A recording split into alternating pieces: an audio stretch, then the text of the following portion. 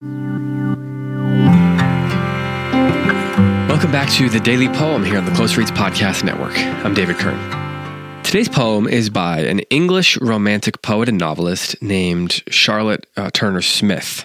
She lived from 1749 to 1806. And I discovered this poem that I'd never read before in a book that I've mentioned before, Robert Hass's A Little Book on Form and Exploration into the Formal Imagination of Poetry. There's a poem in here called Written in October. It's from 1797, and it is like I said, it's one that I had never read before. I've read a few things of Charlotte Smith's before, and I'll say a few words about who she was when I'm making my comments on this particular poem. But it being October, it seemed like the right time to read a poem called Written in October. I was kind of leaning towards not doing another autumn poem, just because I don't want to just do seasonally themed poems. But I liked this one enough to share it with you, and I think that her story is worth sharing as well. So this is Charlotte Smith's Written in October, 1797. The blasts of autumn as they scatter round the faded foliage of another year, and muttering many a sad and solemn sound drive the pale fragments o'er the stubble sere, are well attuned to my dejected mood. Ah, better far than airs that breathe of spring, while the high rooks, that hoarsely clamoring, seek in black phalanx the half-leafless wood.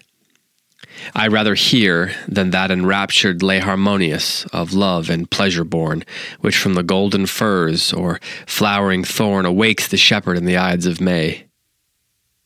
Nature delights me most, when most she mourns, for nevermore in me the spring of hope returns.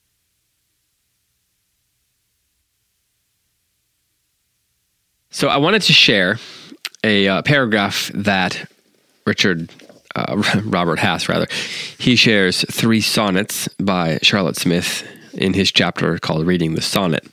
And then he has this paragraph about her. Quote, Smith married a West Indies merchant who fled England to avoid imprisonment for debt and left her with 12 children to raise, which she set about doing by earning a living as a writer. Her first book of poems, Elegiac Sonnets, were published in 1774. The sonnets are striking in several ways.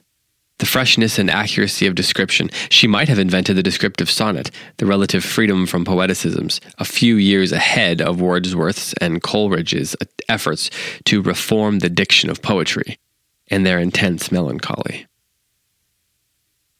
It's amazing that Charlotte Smith, she was able to make a life for her 12 children after her husband left as a writer.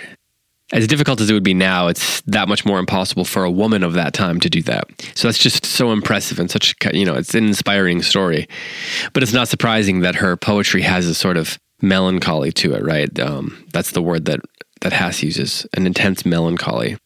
So she has this sort of hint of genius and a hint of the things that Coleridge and Wordsworth are going to accomplish. And yet she has so much more going against her than Wordsworth or Coleridge experienced.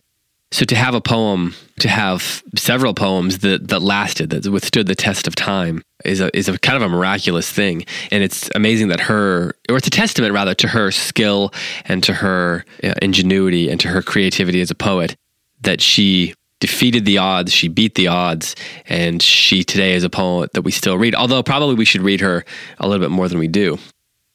On Wikipedia, it says, interestingly, quote, she initiated a revival of the English sonnet, helped establish conventions of Gothic fiction, and wrote political novels of sensibility. She published 10 novels, 3 books of poetry, 4 children's books, and other assorted works over the course of her career. I mean, that is an incredible thing, given everything that was against her. And I just wanted to recognize her for the writer she is. Now, I did not get into the poem specifically a lot, but I think there is a lot for you to think about and chew on here, especially as an autumn poem.